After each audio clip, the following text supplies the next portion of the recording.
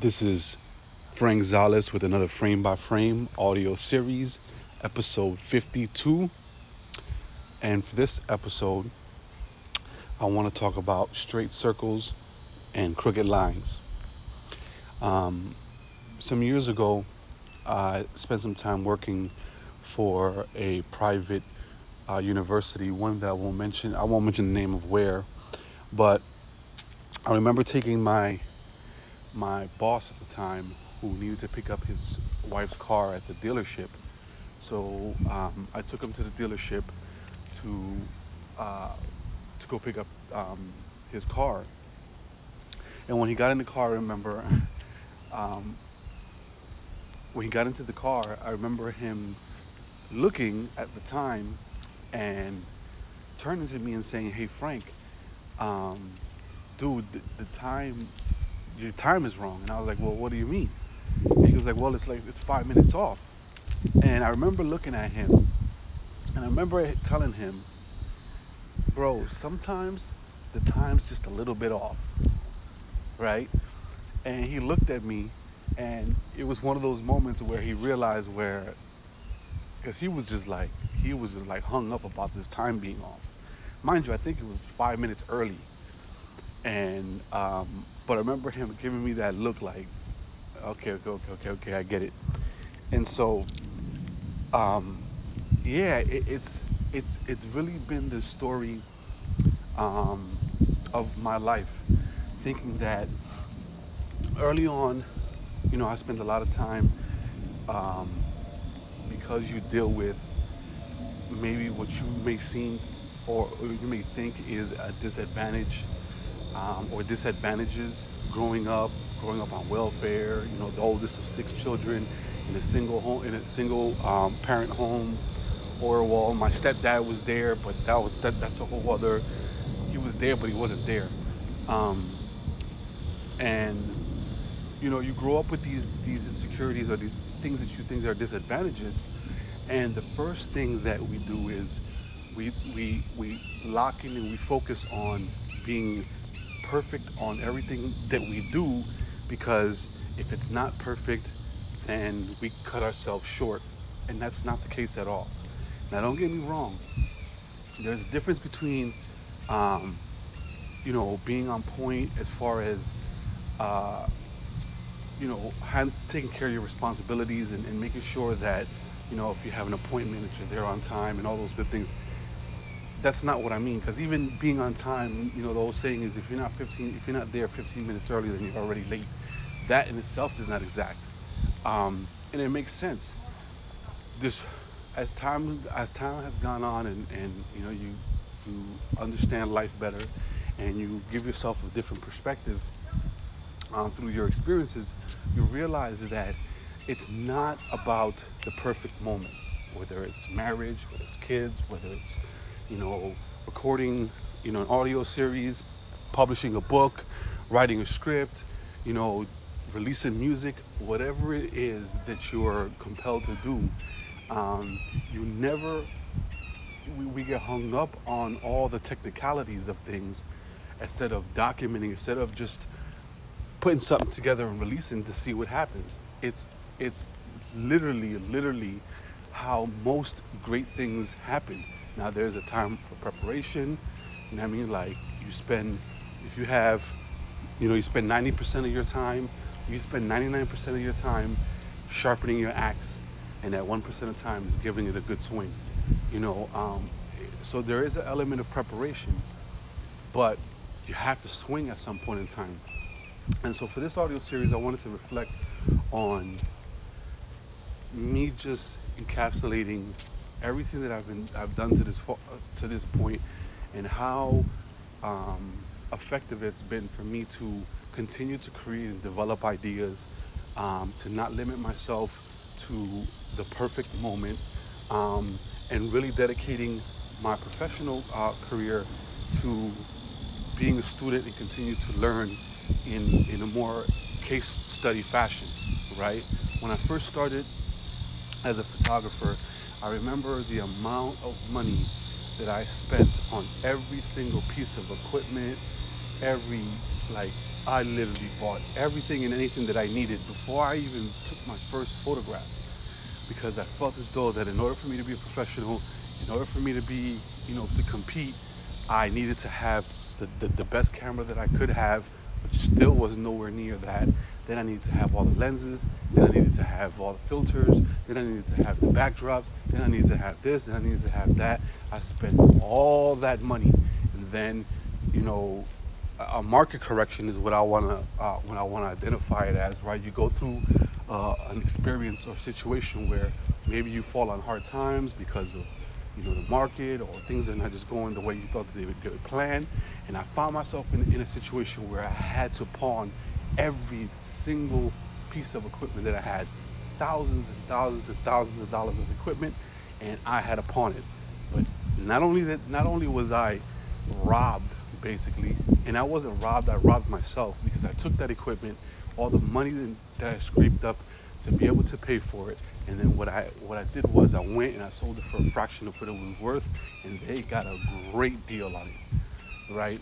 Um, Besides that, I was left with no more equipment. So I had to quickly learn, like, okay, and I went through that moment where I was like, it's pretty much a wrap for me. Like, what else? I don't have anything. Like, how can I continue to create? And that has not been the case ever since then. Yeah, sure, you get commissioned for projects, and budgets. Sometimes they allow you to be able to create and use some of the most amazing equipment available, and that's all great. But that's not always the case. And now today, I I document, I create, I edit, I design, and publish all my own stuff. And what's so fascinating, or what I've become obsessed with, is doing it with the minimal amount of equipment possible. I do all of that all from my iPhone. And I have made it my business to focus on being able to do that, because there's a conversation I had with my son, who's currently a freshman in high school, and he now is, he has a passion for creating and for film directing, and creating content. And I remember having a conversation with him, and I told him, I said, listen, son, I was like, not only study the greats, which was an interesting conversation, but not only study the greats and get an idea of the foundations. I remember sharing with him some old films, like the Alfred Hitchcock films, and that what that perspective was all about. But I also, but I would tell him to study these patterns, get an idea for what it is, so you at least know where it comes from, and then you can innovate from it. But be able to create and develop with the minimal amount of equipment possible. Now, that hasn't worked out so good, because I still, you still want all the cool gadgets and all that. So I get it. Um, but the point I want to try and get to is that um, being able to function, being able to develop and create without the barriers of chasing the next high, because that's all it really is. And don't get me wrong, because right now I would love me a Phase One Mamiya camera set kit. I would love it, and my goal is to get one. But in the meanwhile, I wanted to be able to utilize the least amount of equipment and focus more on the storytelling, the quality of what the story is, and even that is not perfect. If you've listened, and there's so much support that I've gotten from my audio series, and just the content that I create, just the support that I have. If you look at the track record, it has not all been perfect. It has not all been on point. The sound. I'm sure right now you can hear the birds in the background. The cars pulling off, and also the idea is to limit yourself from being trapped or being put in a box because you don't have the equipment that you need. It doesn't matter. It really doesn't matter. And it's fascinating, it's amazing that you create this content, you release it, you get the huge response from it, and come to find out that it was something that was created right on your iPhone. I think that is fascinating. I think it's amazing. Um, it's a great way to practice keeping budgets down because you're dealing with the least amount of um, overhead as possible.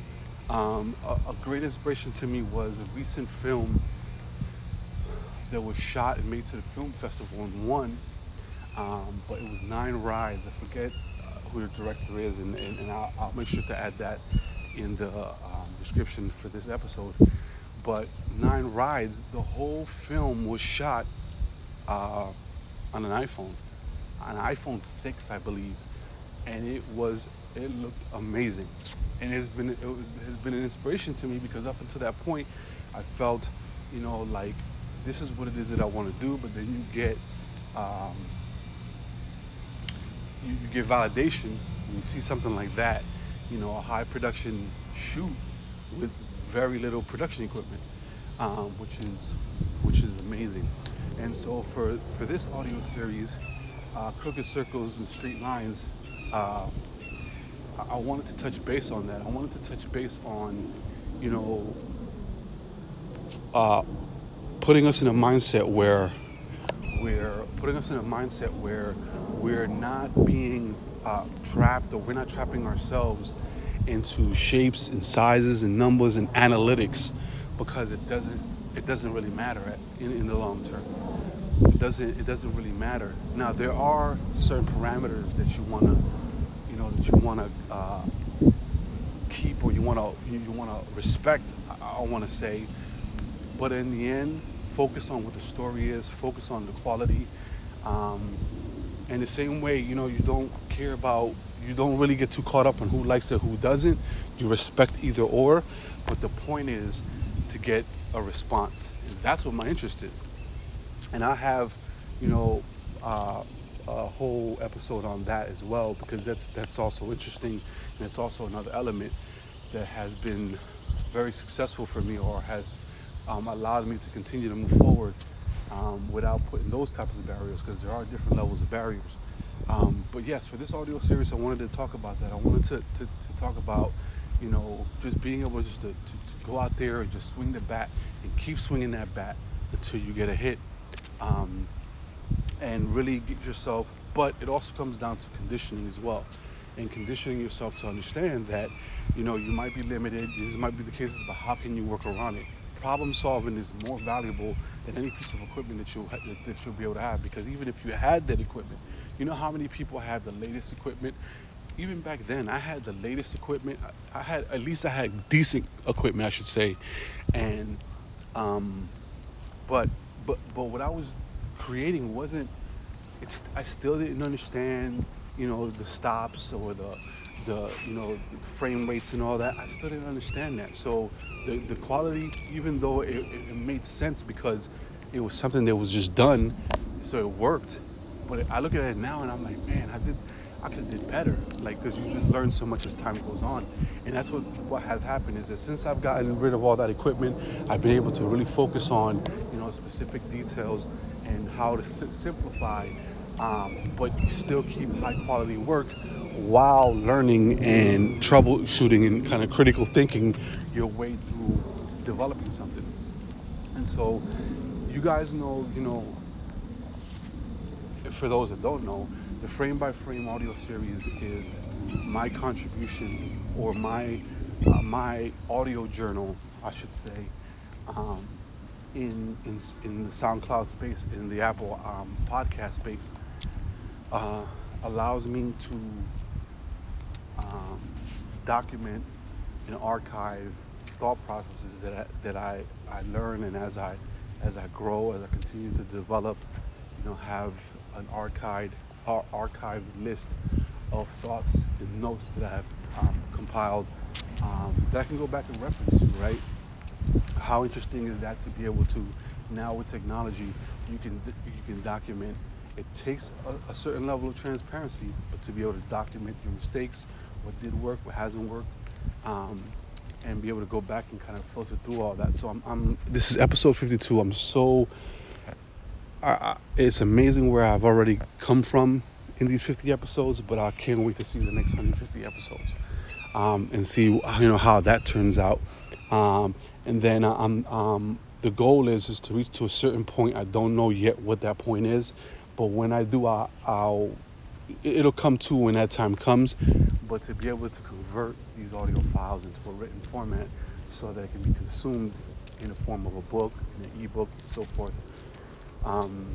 But yeah, so I wanted to take episode 52 to really touch on, just the importance of really just going out there and getting something done and not having to depend on anyone.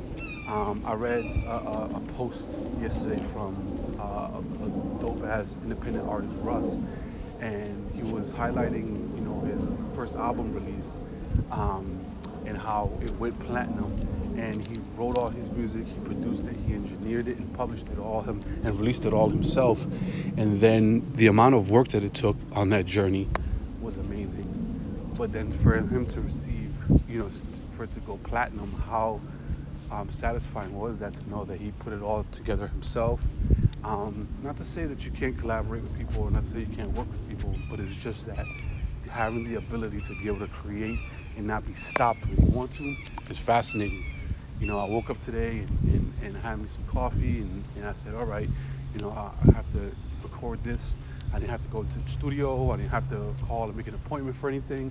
I literally plugged in my headphones, walked outside, fired my app, and recorded all my, and I'm here recording, this week's episode. And so that's literally how it is. And I'll go put this, I'll upload this on my Mac, I'll put together some artwork, and it'll be posted, on Instagram this afternoon. And so that is the vibe. That is the wave of a creative in this current climate. And I think that the more and more and more we understand that, first of all, it is easier than you think it is. And number two is, I think the rawer it is, people, like, they love, at least I love a great either comeback story or I love a comeback story, or I love a coming of age story, like, the person that was down and out and had no shot, overcomes this and overcomes that and almost doesn't make it again and falls and gets back up and then gets an opportunity. A perfect example of both happened recently in boxing. Heavyweight boxer Ruiz and Joshua had a boxing fight, and Anthony Joshua lost in the 7th round by TKO by the least expected person that you thought he would, because this guy looked like he's out of shape. You know what I mean? Like, he had no. I would have lost that bet, because I would have definitely thought that the more physical specimen of Anthony Joshua would have knocked this guy through the ropes, and that wasn't the case. Anthony Joshua lost. And there's an interesting interview, because I posted this on Twitter, but there's an interesting interview in 2017. 2017? Yeah, 2017. There's an interesting video that interview that Layla Ali, the late great Muhammad Ali's daughter, Layla Ali, interviewed, and she spoke of Anthony Joshua, and she said how she liked what he was doing, but she was concerned about something. He dealt with all this high-tech training and like futuristic training, modules that he goes through, and she wanted him to work on his conditioning and go back to wind sprints, to go back to the basics, and get his conditioning up, because at some point in time, just the basic fundamental things, being able to master that and being able to have that grit and that grind, it's just going back to running laps and doing wind sprints, doing push-ups, simple basic things will help you out in the long run when it comes to real-time situations, like he had, how many years later, his championship fight with this overweight guy that was sloppy and that looked like he was out of shape and all that, knocks him out in the 7th round, right? So that's a perfect example of how, your crooked circle and your straight lines. Like, that's exactly what that's about, right? Don't overthink it. Don't worry for the best situation. Don't have this, futuristic training. Those things are all cool. The best equipment and all that is cool. But outside of that, the basics is equally as important. Now, on the flip side, Ruiz is the perfect example of that. Working hard, get it from the mud. Just do the basics. Just do the basics. Just do the basics, and now he's champion. And so that's a fascinating story, example of what this episode is about. I'll leave the details on the interview with Laila Ali in the description, as well as the 9 Rides film, so you can kind of take a look at it and give me your opinion on what you think. But until the next episode, this is Frank Zales with another frame by frame audio series. Until next time, peace.